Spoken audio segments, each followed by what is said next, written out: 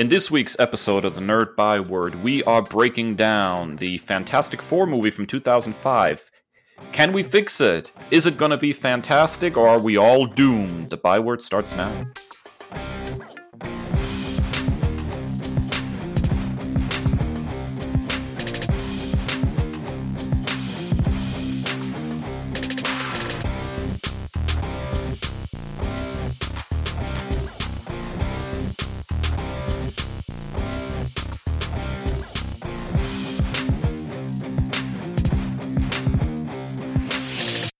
Ladies and gentlemen, nerds, welcome to another episode of the Nerd Byword podcast, episode 110.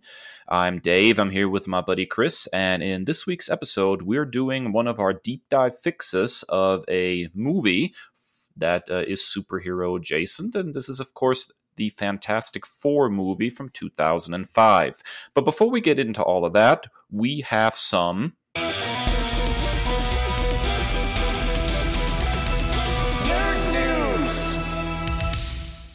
for all of you.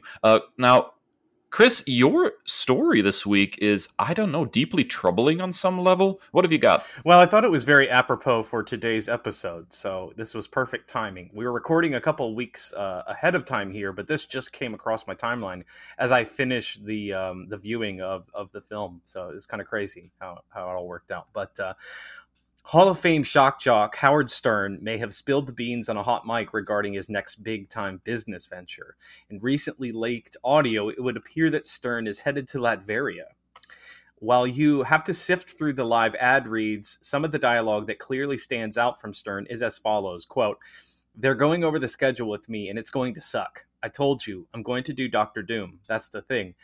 But believe me, I'm effing miserable about it. I called Robert Downey Jr. and I was asking him acting techniques," end quote. In the midsummer lull, speculation has run rampant. While a live-action role is highly unlikely for a multitude of reasons, some theories include Stern interviewing Doom, Stern lending his vocal talents to an animated project like What If Season 2, or that this could all be just a huge prank. We'll surely get more in depth on this topic later in the show, but what do you make of this, Dave? Well, don't call me Shirley, first of all. But, you know, can I just not give less of a crap about Howard Stern? I mean, I know the guy had like this major cultural relevance moment, being like this shock jock kind of guy. But at this point, I think he's just like not really relevant all that much anymore. Like, I can't see him playing Doctor Doom in live action. Some kind of voice thing I could probably see, but other than that, like, I can't think of a single Marvel fan that would be particularly excited about a Doctor Doom casting voice or live action that involves Howard Stern. So unless this is a giant prank, I would say this is a pretty solid miss. Don't you think, Chris? Yeah, this is a really wild thing. I'm leaning towards that, or maybe they do something along the lines of like an interview in something. But like, the timing of this is weird. I know that with spoilers for Multiverse of Madness, if you didn't listen to last week, but with John Krasinski showing up as Reed Richards, a lot of people are starved for like the next big reveal for Fantastic Four adjacent news, and so maybe this is much ado about nothing. Maybe it's, you know, something like they've had like big name media figures, like I remember back in the mid-aughts and like those superhero movies, pre-MCU movies, they would have like the New York 7 like anchors and stuff show up, and so like that made like these real world type of connections that Marvel likes to do both in comics and in the film franchises. So maybe it's something like that, but the timing of this is weird. We have no like cast reveals. We don't even have a new director yet, so I'm leaning towards prank or something minimal, or I honestly don't know. Howard Stern is probably going to be Doctor Doom about as much as John Krasinski was Mr. Fantastic. I mean, that's about the extent that I could imagine him doing much of anything. All right, Dave, we've got a continuing thread going here for your news story. Yeah, I've talked a lot about the fact that the TV series Quantum Leap meant a whole lot to me growing up. It was one of my first big exposures to like the concept of time travel, and the whole setup of the show about, the exact opposite of what most time travel things are about, rather than going in the past and not changing anything. It's very specifically fixing, things that went wrong. And of course, there's been a lot of rumblings and casting announcements and the like that there is going to be a quote unquote reboot, but more like a sequel of this series. Of course, the original show focused on Dr. Sam Beckett, who used a device called the Quantum Leap Accelerator to literally leap in other people's lives in the past. And some higher power basically took control of the project and put him where he was needed so he could, improve people's lives. They were very, sort of small-scale personal stories for the most part. And that really, really endeared itself to me. Now, obviously, I have kind of looked at this whole thing with trepidation because Sam Beckett himself, Scott Bakula, is not, in fact, scheduled to return for this series, which, if it is in fact a sequel, is sort of a big misstep and a deal breaker for me. But what we have gotten is some more information about the new show. It will premiere on Monday, September 19th at 10. So it is following The Voice, which yay, I guess. And they have given a much deeper description of what the show is actually about. And so here is the released synopsis. It's been nearly 30 years since Dr. Sam Beckett stepped into the Quantum Leap Accelerator and vanished. Now, a new team, led by physicist Ben Song, has been assembled to restart the project in hope of understanding the mysteries behind the machine and the man who created it. Everything changes, however, when Ben makes an unauthorized leap into the past, leaving the team behind to solve the mystery of why he did it. At Ben's side throughout his leaps is Addison, who appears in the form of a hologram only Ben can see and hear. She's a decorated Army veteran who brings level-headed precision to her job. At the helm of the highly confidential operation is Herbert Mike Williams. This is Ernie Hudson, by the way, which is a really cool role for him, I think. A no-nonsense career military man who has to answer to his bosses, who won't be happy once they learn about the breach of protocol. Magic is also clearly an older adult version of a character Sam Beckett interacted with in Vietnam back in the day. The rest of the team at headquarters include Ian Wright, who runs the artificial intelligence unit Ziggy, and Jen Zhao, who heads up digital security for the project. As Ben leaps from life to life, putting right what once went wrong, it becomes clear that he and the team are on a thrilling journey. However, Addison, Magic, Ian, and Jen know that if they are going to solve the mystery of Ben's sleep and bring him home, they must act fast or lose him forever. Now, that's a lot to unpack. Based on this synopsis, I would probably venture that they're doing Swiss Cheese Brain again, which was one of the hallmarks of the original. That basically when Sam Beckett was leaping from life to life, he was missing huge swatches of his memory, and basically like parts of memories and personality from the person whose life he was leaping into basically landed in those missing empty areas, I guess you could say. So obviously they're not going to be able to ask Ben straight up why he jumped into this machine. The thing I think that sticks out to me the most is how big of a freaking cast this is. One of the things that was very clear about the original show is that there were really only two series regulars, Sam Beckett and Al, the hologram. And everybody else on the show was just a rotating cast of whatever people Sam Beckett was interacting with, in the past. This seems a little more extensive in the back end, as it seems like we're spending a lot more time with the actual project and headquarters, as they call it in the synopsis, which I don't think is necessarily a good thing. Again, what made the original good is its deep focus on the individuals in the past. The cast looks good. Again, I think the biggest thing as a fan of the original is that if there's not going to be some kind of involvement of the Sam Beckett character, it's an odd setup to make it a sequel rather than a straight up reboot. I mean, the only reason to have it as a sequel at this point is to have Sam Beckett available. He's still out there as of the series finale. It made very clear that he kept leaping for the rest of his life and never returned home because he just kept trying to help people. And so, Sam's out there. Seems really, really a strange choice not to at least have him on call, so to speak, to make some guest spots.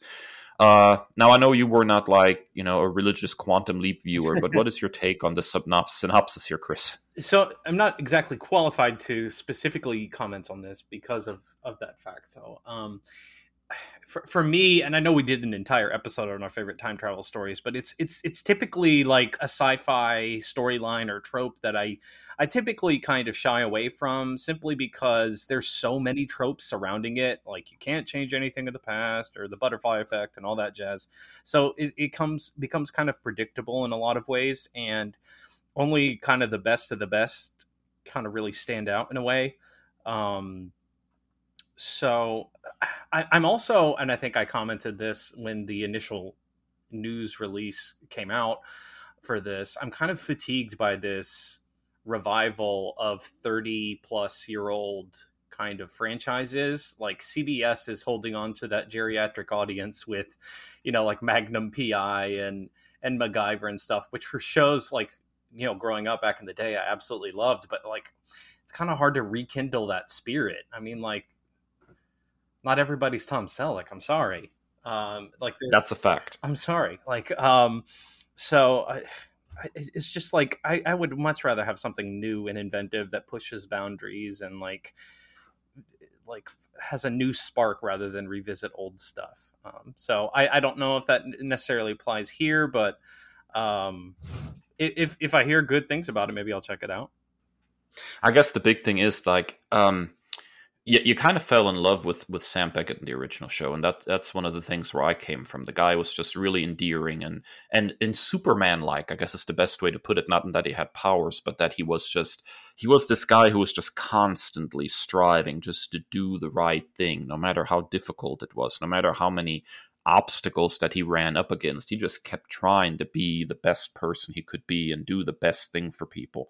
And that is, I mean, if you're like the Superman archetype, that, constantly trying against all odds to do the right thing. I mean, he was just a great, great character.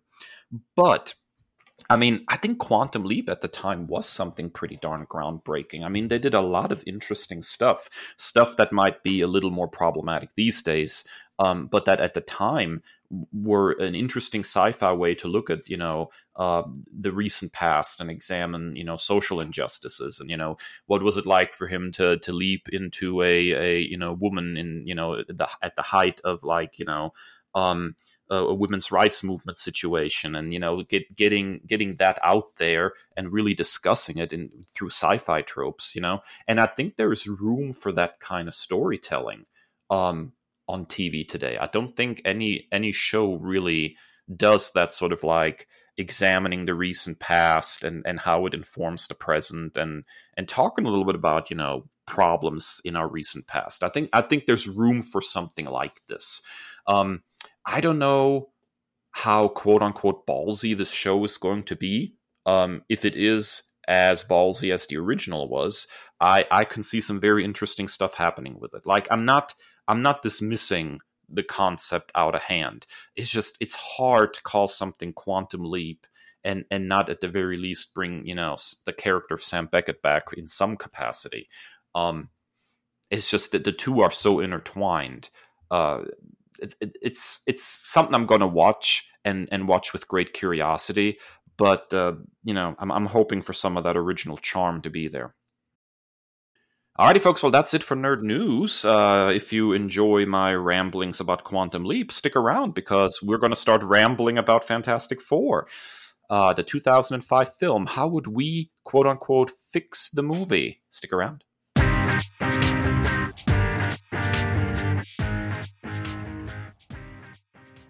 Ladies and gentlemen, welcome back, and it is time for a deep dive discussion of a Fantastic Four film in this week's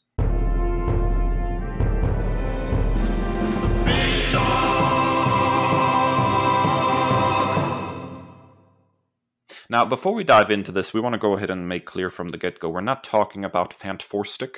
I continue to pronounce the movie's name that way, the 2015 Fantastic Four movie. We are instead looking at Fantastic Four from 2005, which was directed by Tim Story, written by Michael France and Mark Frost, and featured Ioan Gruffudd, Jessica Alba, Chris Evans, and Michael Chiklis in the role of the Fantastic Four, with Julian McMahon playing Victor Von Doom. So this film kind of predates, obviously, the MCU.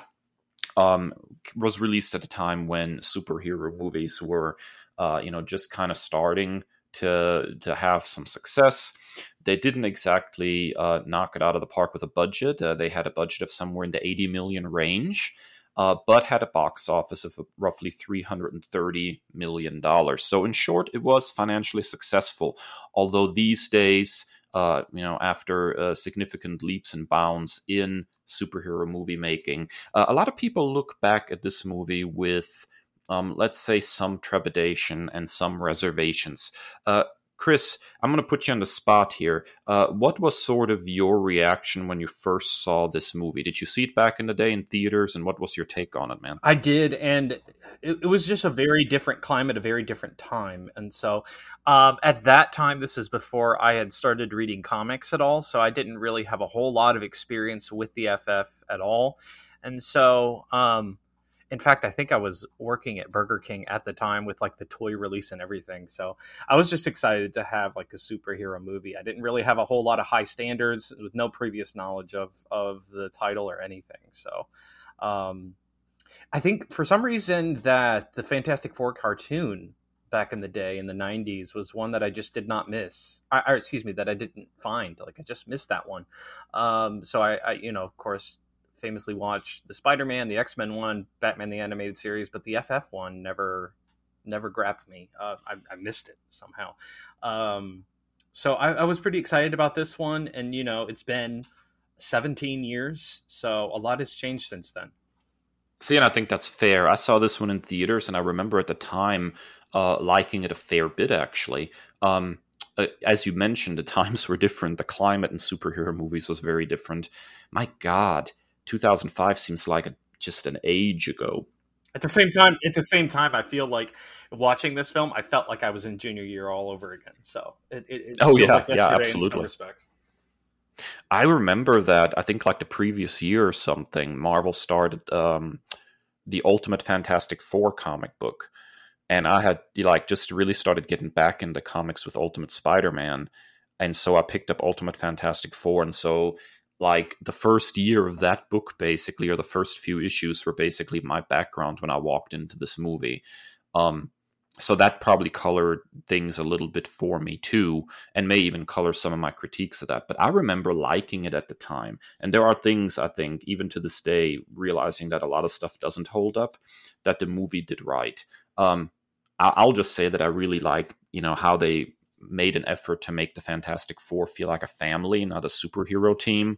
There's a lot of stuff like, the pranking going on between Johnny Storm and Ben Grimm. That's like straight comic book stuff. It's far and away the strength of the film. Evans and Chiklis, were just pitch perfect here. Yeah, their chemistry was awesome. Absolutely, together and separately, they were great.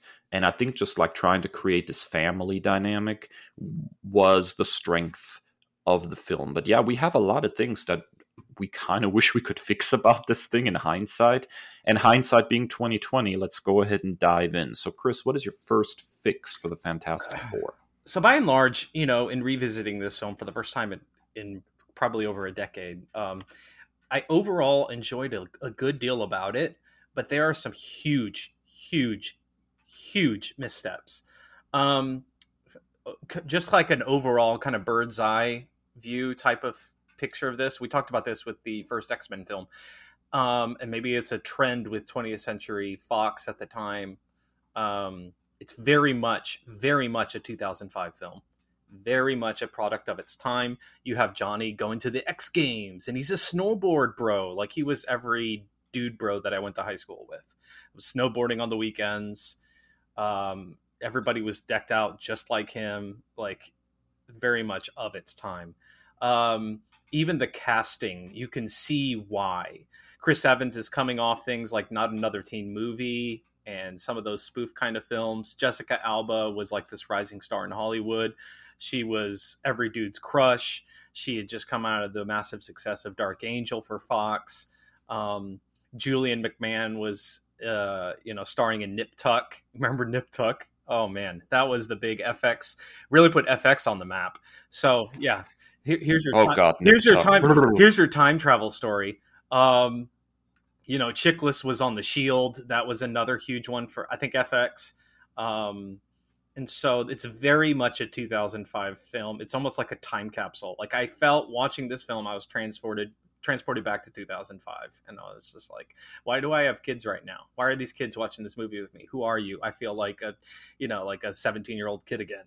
But I think, and some of it was fine, and some of it was I was able to overlook and laugh about. But for me, the greatest sin of this film is its overall treatment of female characters, period. And a lot of people will look back and cast that blame solely on the shoulders of Jessica Alba. And I do not. I think I liken her portrayal to that of like an Andrew Garfield Spider-Man, to someone who just had like unfair expectations, to Hayden Christensen in the prequel series, someone who had all of the weight of the world cast on their shoulders and did absolutely no favors by the creative team behind the scenes. Just looking at this like at a very macro sense again, she's the Invisible Woman. So what's the first thing we make her do? Get naked. Twice. Let's get the hottest actress every guy is going goo goo gaga male gazy over, and let's make her naked twice. It's really, really, really gross. And then the writing and the script for her, she's very much a naggy woman. She is constantly, going after Reed and, bringing up his shortcomings. The relationship between her and Johnny is nothing but annoyance. There is no love. There is no familial relationship there whatsoever. She is always just like complaining about him and whatever. And that's fine. That's a believable sibling thing, but it can't be the only thing. They have no affectionate moments whatsoever between the two of them. She is constantly nagging him. And again, that is not on her. You can only do with so much with the script that you're given. And then another one, I love Kerry Washington, To the Moon and Back. This is right before she took off with Scandal. One of the biggest tropes that we have with blind characters in movies.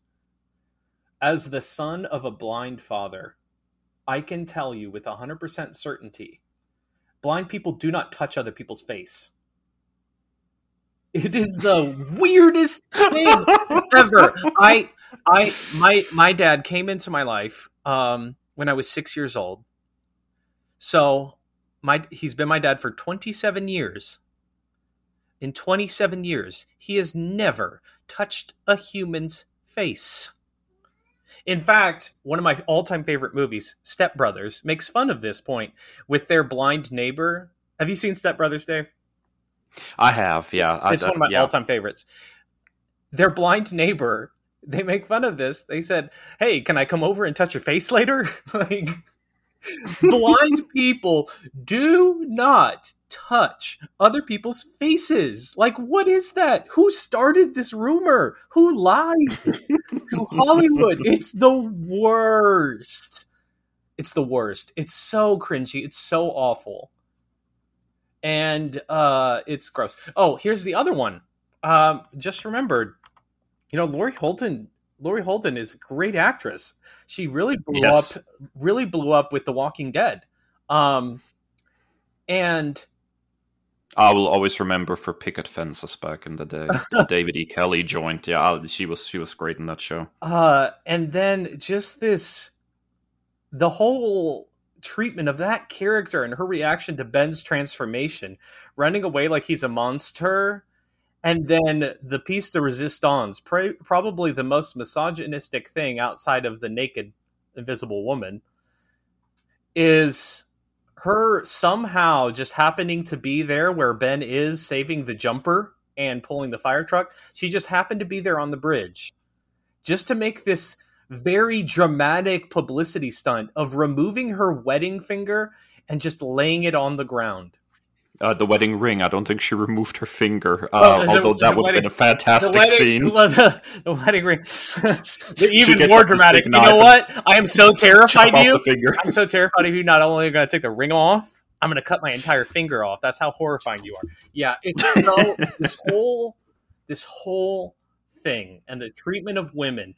Shocker! It was written by two men, and you and I talked about this like just in a side conversation last night, and legitimate, well-intentioned people have blind spots.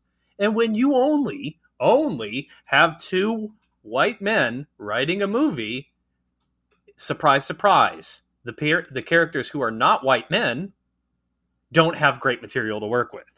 So yeah, let's get some women in the writer's room. Let's get some people of color in the writer's room, because this is atrocious. Yeah, I remember there being a lot of talk about Jessica Alba back in the day, even though the movie was pretty successful and generally not badly received overall at the time. I remember there being a lot of talk about Jessica Alba, and one of the biggest things that you kept constantly hearing was, "Oh, who's going to believe that she's a scientist?" And I'm like, yeah, why?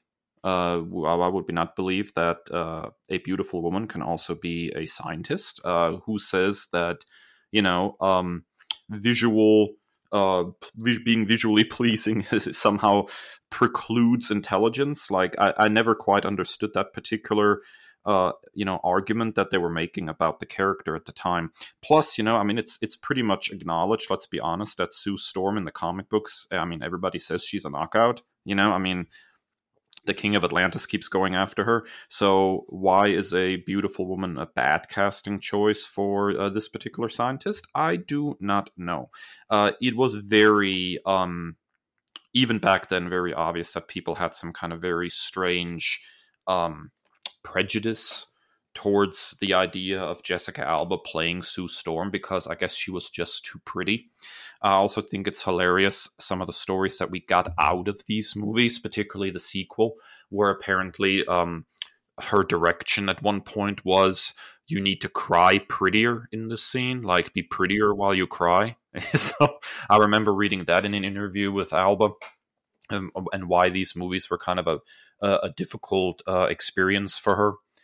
And let's also be pretty clear. It's I don't have a problem with people making some changes to their appearance to try to match the appearance of the comic book character to a certain extent, but Alba was a very weird situation. I think by the sequel, she has these really strange blue contact lenses in.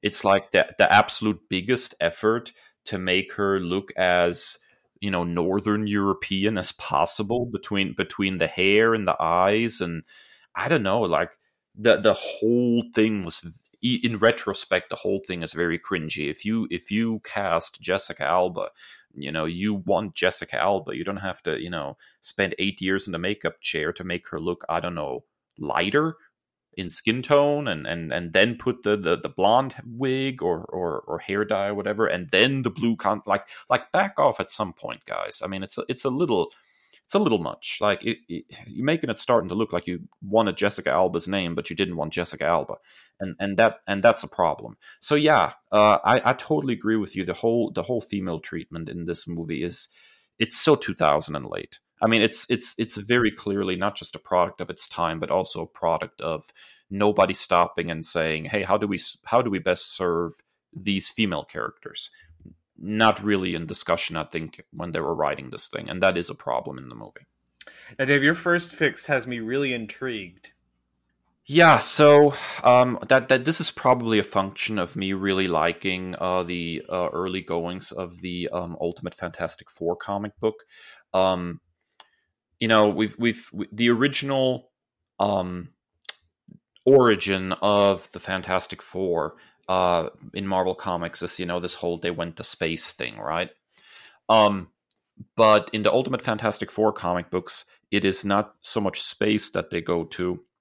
It is the negative zone. And then the properties of the negative zone have this effect, on their bodies. And then there's this continuous thing about trying to explore the negative zone, understand the negative zone, that keeps popping up in the series and is it's very, very sci-fi. Whereas I think, the whole going into space in a space shuttle, spaceship kind of thing, it's very much a view of science fiction that is rooted in the 1960s. And although that is charming in its way, I think the whole idea of the negative zone is much more in line with how we view science fiction today. I mean, if you're going to go out into space, in a science fiction story, it's usually, different planets, different, alien worlds, exploration, blah, blah, blah. But just like, hey, we go up to space, for a quick jaunt, we get irradiated, we come back and we're superheroes. It's a very old-fashioned view of science fiction. And I really like this idea of the negative zone, of the space and what might be out there. I think there's a lot of fun and a lot of possibilities, storytelling wise, for sequels and the like, that doesn't exist if you're just like, hopping on a rocket to space. And I will also go ahead and just say, like, I will freely admit that, given what happened in the last few years, with like private individuals and companies like William Shatner going to space and stuff, this feels a little more apropos and of the moment now. But when you're looking at, 2005, I think they almost went a little too retro with this, unless they were going to do something very, very specific, which I'll talk about later, that I really wish this movie would have done. But if you're going to set it, in the present day like you did at the time, I would have said, let's swap in the negative zone and open up a little bit more possibilities of what is this place, and add a little intrigue and sci-fi to this. Because, the whole thing with like going up into space is never revisited for the rest of the movie. It's just gone, whereas a negative zone could have kind of been hovering over this whole movie, and, they could have gone back there, or there might have been something over there that they need to try to cure Ben. And that there were possibilities there that I think we kind of missed out on just by saying we jump on a rocket, we went up to space, we got irradiated, we came back, boom, superhero. It seems too simplistic for modern storytelling conventions, I guess. Yeah, and I think particularly with the reveal of the 4th episode this week of at least while we're recording, of my nerd commendation today, I think this just makes so much sense for where the MCU is headed and where it's at now. I think the negative zone is just like an easy pick. Like it just makes so much sense. And you have to take things into context too. You can't just copy one thing for another. I mean, like, yes, that's what happened in Fantastic Four #1. But you're missing some really important context. Oh, when was that written? 1961. Think about just the entire context historically of what was going on. Exactly, yes. We had not been to the moon yet. They even say, I reread the original FF #1 for, in prep for the podcast, and they literally say on the page, come on, we have to hurry before the commies do it. So, I mean, like, this is we're not dealing with the same deck of cards here. So you have to update it. You have to. You can't be playing. This is apples and oranges. You can't do the same thing. And I think it makes, so I was intrigued, but hearing you lay it out like that, I mean, like, that's some important context, and that, I know that you want to stay true to the source material, but you can't be a purist like that, because you're missing like a glaring difference here. Unless more on that later. Yeah. Chris, what is your second fix for the Fantastic Four movie?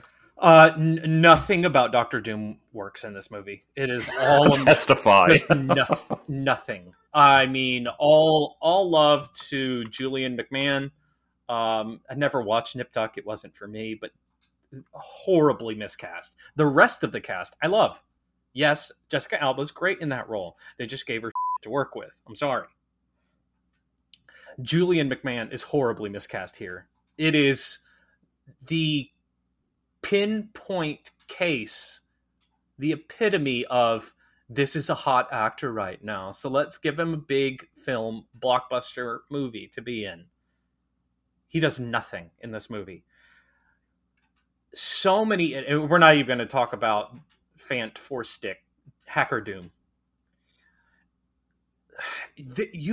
There is a certain, and I think with the rights going to Marvel Studios, here's my hope for, I mean, like, it can't be any worse than what we've got. You got to lean into the camp of Doctor Doom.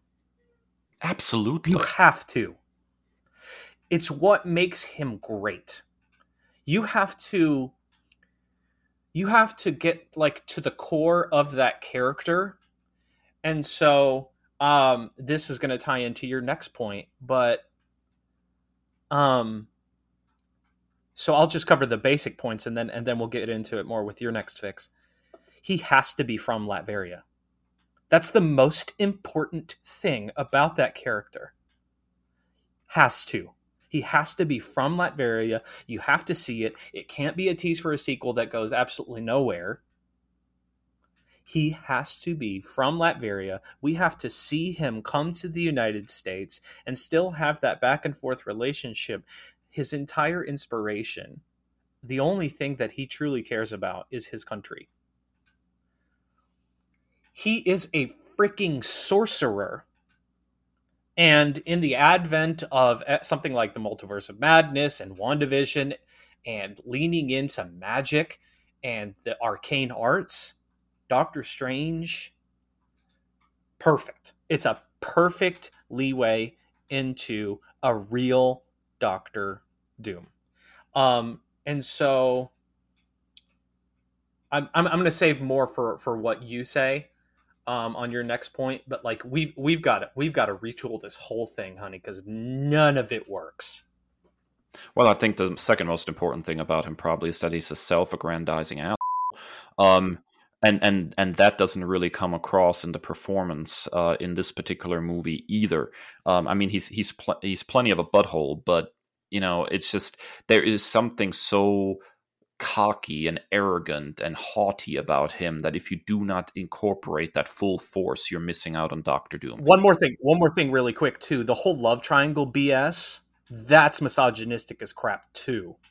Yeah, totally. I mean, it's the usual, you know, she can't make up her mind for herself, you know, kind of thing. I hate that crap. Yeah, so anyways, you wanted to segue into my second just go point, ahead. Yeah, just go ahead. Yeah. Basically, the entire third act is a mess. And that has a lot to do with the fact of how rushed it is to try to turn Julian McMahon into some kind of facsimile of Doctor Doom, which, as you've already noted, doesn't land. And I think if you're going to have Doom present on this mission or whatnot, then you need to make the audience, at least the ones not in the know about comic books and the Fantastic Four, think that the sucker's dead. I think that would be the smartest thing you do. If you have to have him at the start on this mission, you make everybody think he is dead and you have him disappear for the rest of the movie. And then when we catch up with him, it'll be like a sequel, and boom shakalaka, here he is, and he has, you know, mastered whatever arcane arts or whatever, and he's now the dictator of Latveria, and everybody's like, oh my god, it's that guy, you know. But anything that you try to do with Doctor Doom in this movie after that, you know, that incident where everybody gets their powers is an unholy mess. And so I think the smartest thing to do is to remove him from the equation. And where does the movie need to land? It needs to focus on two things. Number one, we need a different villain. I nominate the Mole Man. If you want to have a big confrontation there at the end, I think that lends itself perfectly. He's such a classic Fantastic Four villain, and I think there's fun to be had with that. And two, the bulk of the movie should really focus on, you know, as I mentioned, like the negative zone, exploring the negative zone and trying to find a cure for Ben. That needs to be like the driving force behind this. Remove the doom of it all and focus on, you know, a cure, because, you know, Ben is going through some crap. Ben is always going through some crap, so let's go ahead and lean into that. But anything that we do with Doctor Doom in this movie is a mess. And by removing him from the equation and then catching up with him by the time the sequel rolls around and having this big reveal of here he is, he survived, and he's taken over this whole country. And that then you have a much more room for the traditional Doctor Doom to breathe. Rushing him into this movie just did not work, and it messed the third act up completely. I got you right here. Here's my master plan. Disney Plus series Doom. I love it. Yeah, so I did a lot of research because it was really bugging me. I found a great Watch Mojo video. It's about 5 minutes long about like the origins of Doom, because I'm not the most up to speed Fantastic Four reader, and so it referenced heavily Fantastic Four Books of Doom. It's a mini series from, I believe, 2006, written by superstar Ed Brubaker, and so it really kind of dives into his history. I think another thing that really bothers me, I think we really need like an Eastern European actor to portray Doom, and we'll talk more about that in a moment. But like that's central to the character, is his heritage and like I said, Latveria. And so I say you get like a six issue limited Disney Plus series that is his origin story. We have all of that. You get like the death of his parents, his turn to the dark arts, the arcane arts, and his sorcery background. You get like a full-fledged fleshing out of that character, and then when he shows up in the FF film franchise, it has all the more meaning to it. You have that rivalry between him and Reed. It has so much more meat on that bone. So that's what I want to do. I want a 6-issue Disney Plus series of just called Doom. I like that, and have it like be the prequel to a Fantastic Four movie, and then we actually have a familiarity with the guy. I think that's interesting. But I also am one of the firm believers that I think movies should be able to stand on their own to a certain extent, and you shouldn't have to do homework by watching certain TV shows or reading expanded universe books or something like that. Like the movies have to stand on their own to a certain extent. And here Doom definitely just does not work on its own merits, even if they would have tried to make a prequel show. Like this Doom does not work. And I think part of that is just that they're rushing that third act. Let's get him out of here and save him for a sequel, maybe. Yeah, I think also like just the pull of that, he's easily one of Marvel's most iconic villains. Even you want to stretch that out to all of comics. And the fact that he's never been done close to right, I think the pull of that series would just be like selling candy to a baby. Stealing candy? Stealing? Do you sell candy? Nope. Whatever. It would be a huge hit. Okay, you steal candy from a baby. Selling because something you can't, big time. You can't sell it to a baby. Baby doesn't have a job, man. Okay, it's just not. Get a job, baby. Yeah. All right, man. What is your third and final fix for the Fantastic Four movie? I'm just going broad brush here. A whole new script. It's so bad. It's bad. The whole script is just awful. The puns are bad. I mean, like the first scene, Doom tells Reed that he's always trying to stretch. It's so... Oh, I forgot this misogynistic crap. The whole, as much as I love Evans as Johnny Storm, all the nurses scenes, you're hot. Why, thank you. Like, come on, just get out of here. Just scrap the whole thing. Just like men cannot be trusted. Okay, just let women write the script. Like, it's so bad. That's it. That's all. Yeah, the puns were particularly bad in this, and I do not know why writers in those early comic book movies always felt like having some kind of stupid pun that somehow ties back to their powers. Many writers even do this like today. I mean, I remember in like the Flash TV series early on, there was like, I'll be back in a flash and all that crap. Like it's not particularly clever, it's just it's not punny. It's just too on the nose to be clever. Leave the so yeah, us. Yeah, exactly. Yeah, dad jokes. That's exactly right. It feels like most of the movies are a protracted dad joke. So yeah, The humor definitely did not land in this movie. I wholeheartedly agree with that, Chris. All right, I've heard this a lot, Dave, so I'm excited to dive into this. Yeah, so my final fix, very simple. I'm a firm believer that certain superhero properties are so intrinsically tied to their time period that it makes perfect sense to make it a period piece. And I think the Fantastic Four is one of those properties. Can you update it for the modern day? Certainly. Are there good stories to be gleaned for that? Absolutely.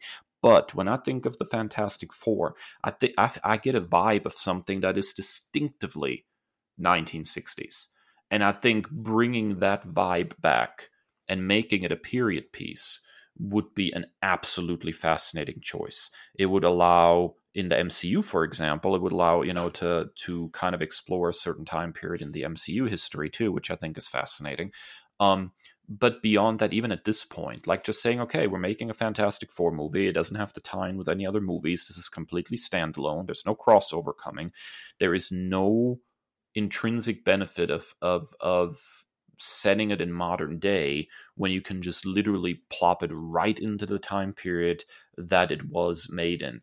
I mean, you can almost get like a Mad Men vibe from Oh yeah, yeah, yeah, yeah. from like Reed a little bit. You Absolutely. can dive into it rather than being unintentionally misogynistic. You can dive a little bit into the misogyny of the day and the kind of stuff that Sue Storm had to put up with trying to become a scientist and all that.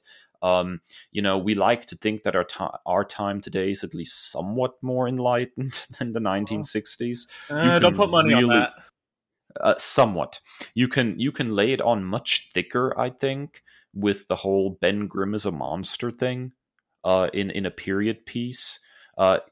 Like it comes across, as you said already, really bad. This over dramatic. I remove my ring and put it on this bridge. But you take that same kind of scene and you plop it like into a period piece, and suddenly it just feels stylized for the time period. It might actually work much better in a period piece.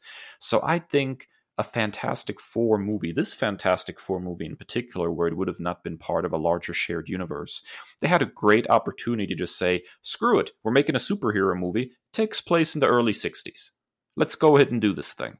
I think it would have worked wonders for this movie, and it would give it a much more distinct vibe, something that sets it apart from other superhero movies. Like, look, man, it's like a great analogy to me, I think, is something like The Legend of Zelda Wind Waker, a fantastic game that at the time that it was released was derided by fans left and right because of its cel-shaded art style. And now, all these years later, people look back at it and they're like, holy crap, dude, out of that particular time period, that's the game that holds up best because it made some very specific stylistic choices that make it timeless. And I think making this a period piece, as weird as that sounds, would make it a timeless sci fi movie. Because it is firmly rooted in this one time period, it'll play just as well in 2005 as it would in 2015 or in 2025.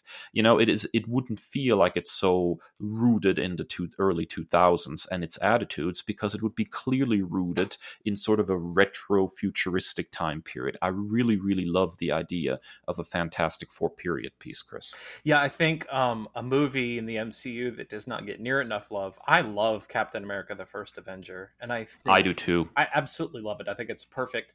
I think we've talked about this before, but like that's how I would make a Superman movie, something like that. Absolutely. So I think you even have like the hijinks at the end of that movie that brings him to present day. So even if you did want to make it part of the larger connected universe, I mean, for God's sake, it's sci-fi. So of course you can have like a time travel shenanigan type of thing. So yeah, I think that would work perfectly. All right, so those are our fixes for the Fantastic Four from 2005. What are your fixes? Please find us on social media at Nerd by Word or individually at That Nerd Dave and at That Nerd Chris, and let us know how you would fix the movie.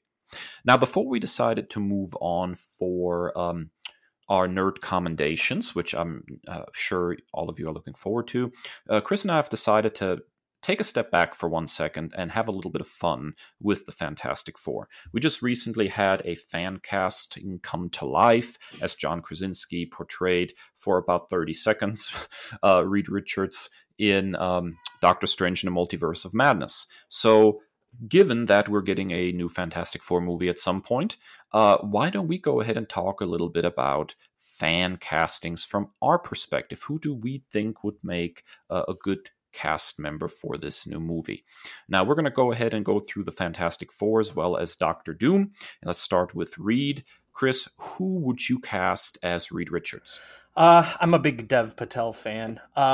He just really gives me that nervous energy, like Brainy in his own head, missing the forest through the trees, like just like not overthinking stuff and missing like what's right in front of him. And so, really big fan of his work, and that's my Reed. See, I really like that. That's an interesting casting, and it would give a whole different vibe to the movie, I think. So I famously, before we recorded, not famously, that was weird to say, I had basically two different casts. I had like one standard cast where I kind of went with like an older cast, but then I was like thinking, perhaps overthinking that like this is going to be the future of the MCU. So I developed a younger cast, and some of your picks were in my initial list, Dave. Who is your Reed Richards? I'm extremely torn between two different individuals for Reed. One that is a little more like what sort of traditional casting agents would look for, and one that's a little more off the wall, but I think would be really cool. So the more traditional casting would be probably Brandon Routh. I'm a huge fan of his. He was, fantastic in Superman Returns. His performance does not get nearly enough love. On top of that, he did some work in the Arrowverse. I never was good at saying that for some reason. As well as on the show Chuck, and I think he has a real range and is really underappreciated. And I could see him definitely doing a Reed Richards justice. The casting that I find much more interesting, though, and I would love to see on the big screen, is William Jackson Harper, who played Chidi on The Good Place. I think the Chidi character, although being, a philosopher, has some parallels with, Reed Richards, the nervous energy, the obsessiveness, the overlooking and missing the obvious answers sometimes, and the whole brainy attitude. Like, his performance in that show is so good, and I could see him making a really, really cool Reed Richards. Yeah, I love both of these. I originally had Routh before I decided to go to skew a little bit younger. Another reason that I kind of took him out is strictly physique wise. He's a little bit too ripped to be Reed for me. Maybe he could scale that down. Yeah, but the one that really like put him on the list for me was particularly his work as Ray Palmer on the Arrow shows. Before I just had enough of those shenanigans in the Flash. But yeah, I really enjoyed him. I love Superman Returns more than most. The only real blot on that is the actor who shall not be named. That's a piece of crap that played Lex Luthor. But I love William Jackson Harper as well. I've seen bits and pieces of The Good Place, and it absolutely your one of your Sue picks is perfect for that reason as well, because the chemistry between the two of them is just out of this world. Yes, absolutely, man. So who's your pick for Sue Storm? I love everything about Ana de Armas, particularly Knives Out. And then I haven't seen the Bond film that she was in recently yet, but I've heard great things about that. Even, I think it's like even a silent teaser for this Marilyn Monroe film that she's going to be in. I think it's for Netflix. I've never really been into the whole Marilyn Monroe thing, but just the presence in a silent teaser that she has that commanding stage presence, and I just think the world of her. So she is for sure my Sue Storm. See, I think that's a very, very interesting casting. Maybe this time we can not put weird, blue contacts in Sue Storm. That'd be super. Yeah. All right, so I kind of spilled the beans a little bit, but who's your Sue, Dave? So I have again two different possibilities here because there's so many different directions you can take this in. Let's just say if Reed would be William Jackson Harper, then I think Sue should be Kristen Bell. I know that might sound odd to some people, but I'm a huge fan of Bell's work. I think she can do basically anything.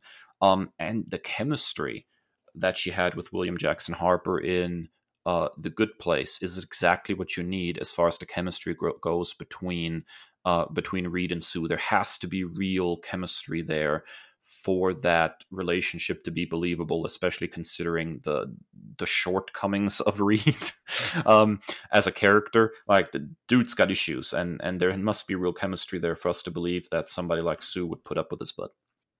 And then my second possibility is Rachel Brosnahan, because I absolutely love the Miss Maisel show on Amazon Prime. I know that might sound weird, but I just think she's the greatest thing since sliced bread. Like her performance in that show ranges from being absolutely hilarious to being heartbreakingly dramatic. Like she can do it all, and I think anytime you can get an actor that can do anything uh, and put them in the Fantastic Four, it's perfect because there has to be warmth, there has to be humor, but there has to also be drama, and I think Rachel Brosnahan can do it all. Just a real quick shout before we move on. Mike Lawrence, who was a previous guest on our show, had one of my favorite fan casts, and this was back 10 years ago. But he was very much in line with you, Dave, of making it a period piece in the 60s. And this was in the height of Modern Family. And he wanted Ty Burrell and Julie Bowen to be Reed and Sue. And I think that's perfect as well. Oh, that is a very cool casting. All right, so who's your Ben Grimm? I struggled with this one a lot, but I'm going with Liev Schreiber, who's shown up in a lot of Marvel properties, hilariously misused as a great Sabretooth in the abomination that is X-Men Origins Wolverine. I thought he was one of the few bright spots of that film. And Yep. then he also voiced the Kingpin in the perfect film, the greatest superhero movie, Into the Spider-Verse. And so, like, he has so much range. And particularly, with a character like Ben Grimm, you're going to go voice first, and he has incredible voice talent and can really has a lot of range. And we've heard him do that stereotypical like New Yorker accent with the Kingpin, and so I think he's perfect for Ben Grimm. See, that's an interesting casting. I actually agree with that. He would be very good in that role. I absolutely love yours though. Who's your Ben? Yeah, Nick Offerman. I think he basically plays a Ben Grimm adjacent character in Parks and Rec. Anyways, he has a very very cool voice that I think would be really distinctive. And if you're gonna go voice first, as you mentioned, then I think Offerman would make a fantastic Ben Grimm. No notes. Perfect. No notes. All right, who's your Johnny Storm? Oh, you're gonna love this one. I'm flipping everything on its head. I saw this in my deep dive on the internet, and I absolutely love it. Andrew Garfield. I Oh, that's cool, man. I mean, like the best buddies. Some people ship them, and I wouldn't be mad about it. Uh, Andrew Garfield as Johnny Storm just makes so much sense, and to see him, if we go big picture, not to put the cart before the horse, but if we see him, I love the chemistry that he had with Tom Holland. So if we could see them on screen as Johnny and like and Peter, like that's just perfect for me. I love everything about Andrew Garfield. I love everything that he does. Like I'm an Andrew Garfield super fan, and so I just want him back in a superhero film. Like he loves it. He's a super fan himself, and if we can't have him as Spider-Man, doggone it, let's make him the Human Torch. Yeah, I like this casting. I think one of the problems is probably his age. Yeah. Because Johnny generally needs to be kind of on the younger side compared to the rest of the cast. But at this point, I'm willing to look past that. If I'm willing to look past Hayden Christensen playing Attack of the Clones era, um, Anakin Skywalker again, then I think I could look past this just to get him back, in this kind of superhero movie. Dude is just awesome from top to bottom. Not to spoil a future episode, but thank God they didn't use any CGI there. We'll just let it be what it Yeah. is. Um, but yeah, Absolutely. so this is the one I actually struggled with in Johnny for the longest time because I really want that younger brother. So maybe somebody else can come up with a better casting.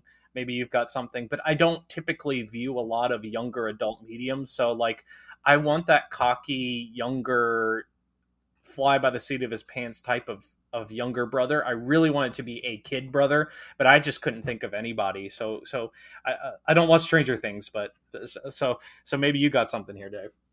I do watch Stranger Things, and it is a Stranger Things alumnus that I think would make a great Johnny Storm, and that's Joe Keery, whose character was originally conceived as the stereotypical 80s movie um, butthole, really kind of like this jockey bad guy, the one that they have to race on snowboards at the end of the movie, or to win the ski resort back or something.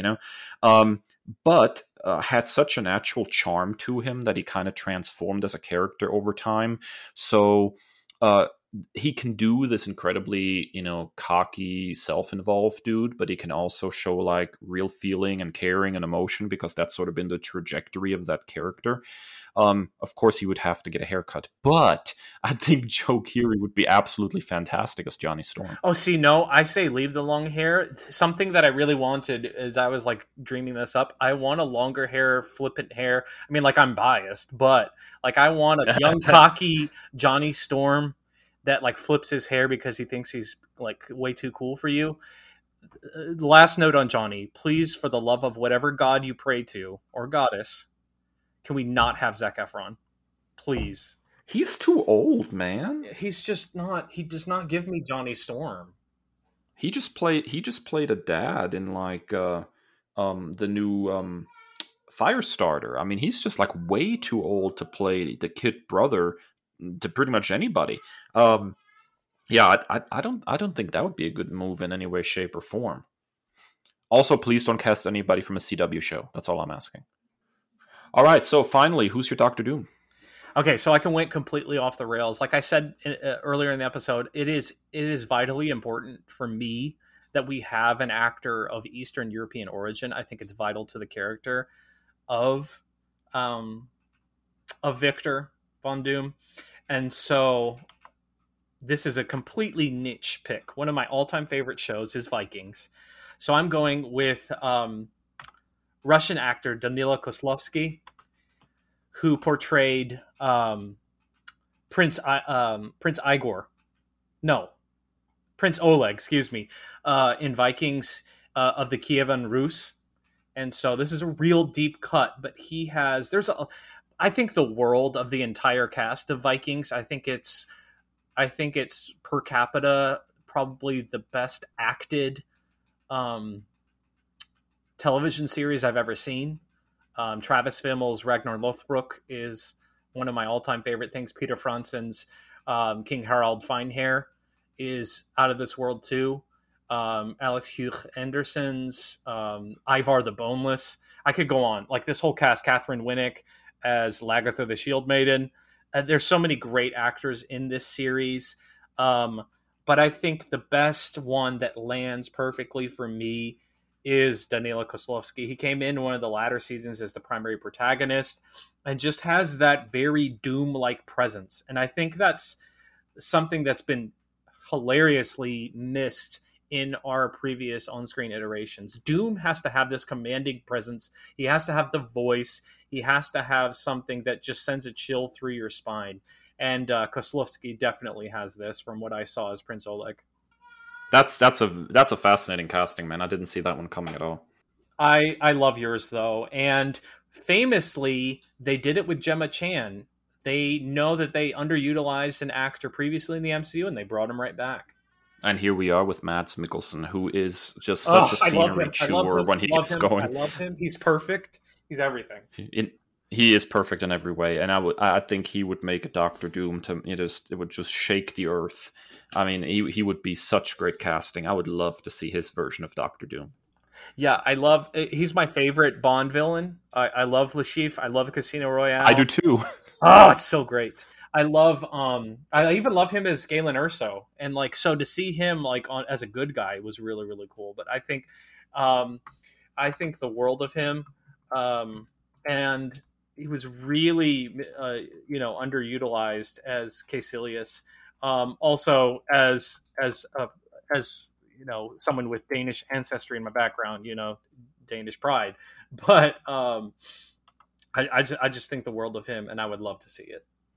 Alrighty, folks, and here's another call to social media. We would love to know what your fan cast is for the various Fantastic Four characters. Find us at Nerd by Word on Twitter and Instagram, or individually at @NerdChris and at @NerdDave.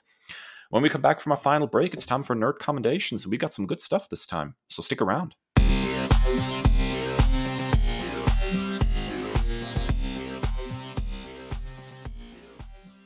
And we're back, folks. It's time to recommend some new nerdy media in our favorite segment. All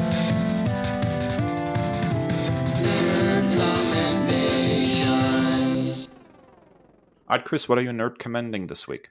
Well, I'm stealing your fave, but Dave, it's way past time that we talked about Ms. Marvel on Disney Plus.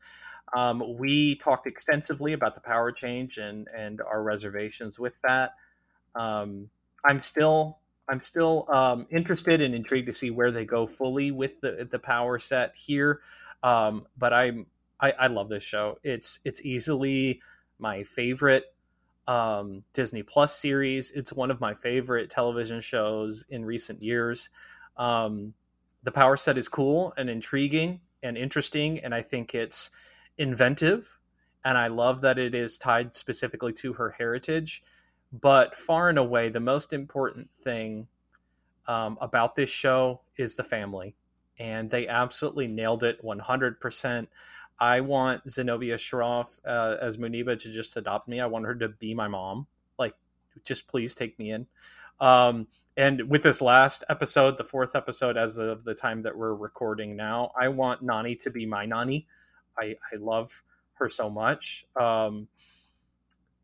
Everybody in this show is acting their tuchus off, and similarly to what we got with Xochitl Gomez in the Multiverse of Madness, Iman Vellani is just everything that we wanted her to be. She's a superstar. Every interview that you read is just like, that's Kamala Khan. It's perfect. I love so much about what this show represents. I love what it is teaching me about Pakistani and South Asian culture, what it's teaching me about the Islamic religion. I did a deep dive on the partition that took place, in 1947. And even as the history buff that I like to fashion myself, I've learned so much more about South Asian history as a result of this show. And I think that it's so important for so many underrepresented groups of people.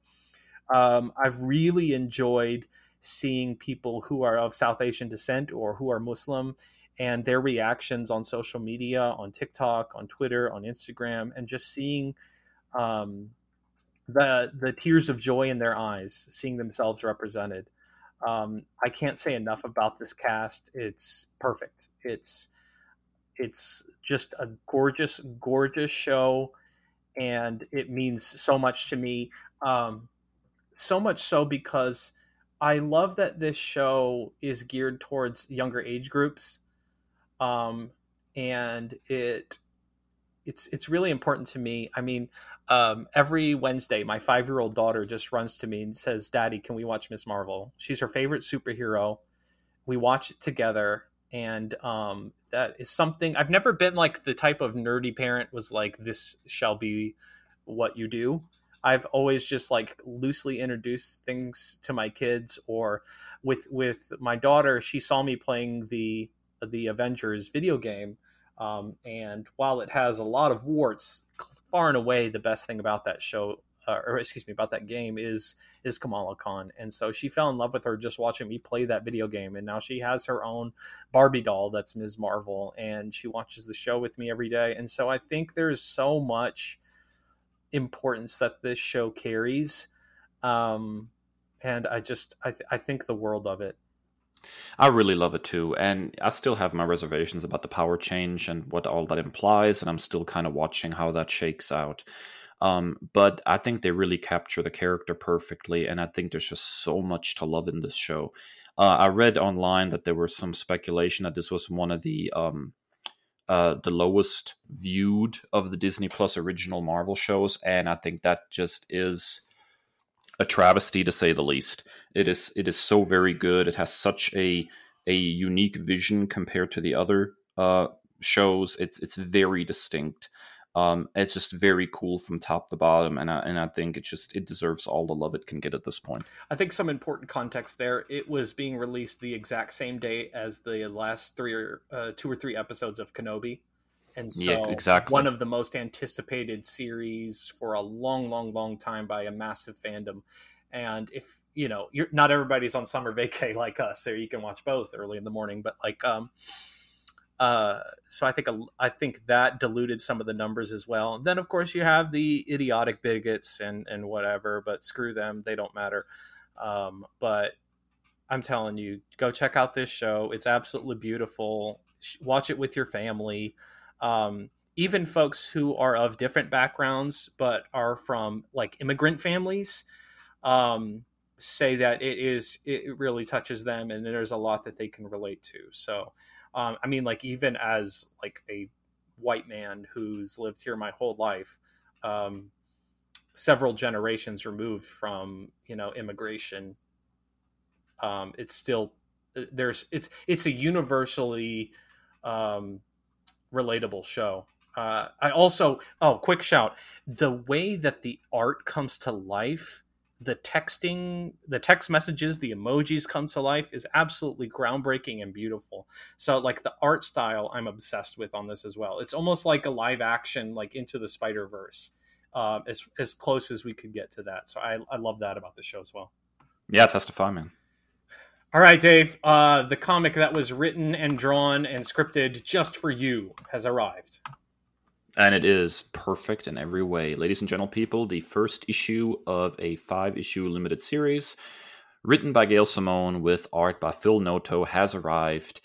I'm talking about The Variants #1. The Variants is a Jessica Jones mystery. It focuses on Jessica Jones being in contact, exposed to all sorts of variations of herself from across the multiverse. We meet 2 of those in the first issue. I don't want to, go into spoiler territory.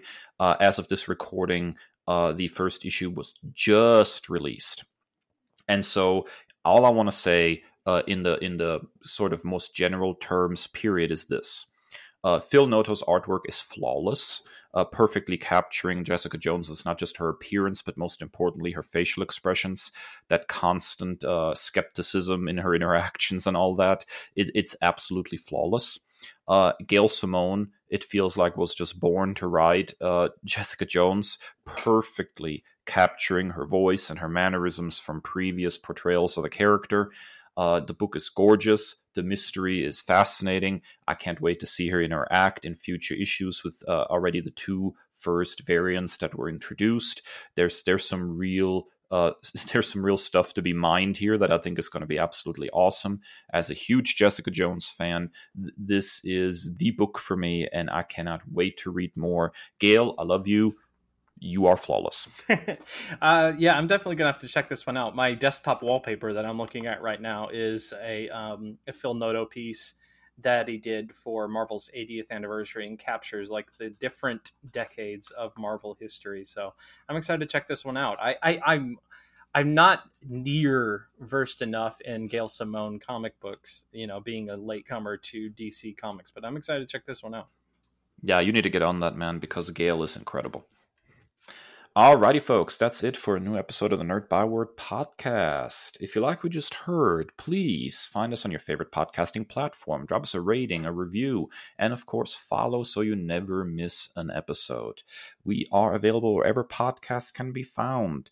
You can find us on Amazon Music, on Spotify. You can find us on Apple Podcasts, and of course, our very own new and improved website, nerdbyword.com. And big shouts to Dave for all that labor-intensive work that he's doing at the website, guys. You're going to love it. It's absolutely gorgeous.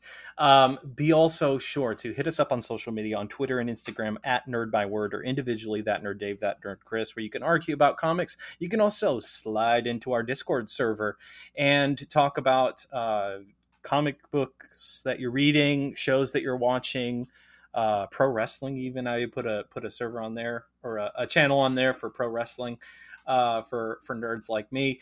And as always, stay well and stay nerdy.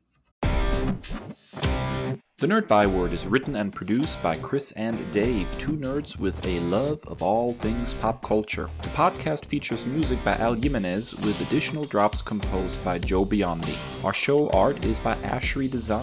Find us at nerdbyword.com and wherever podcasts are available.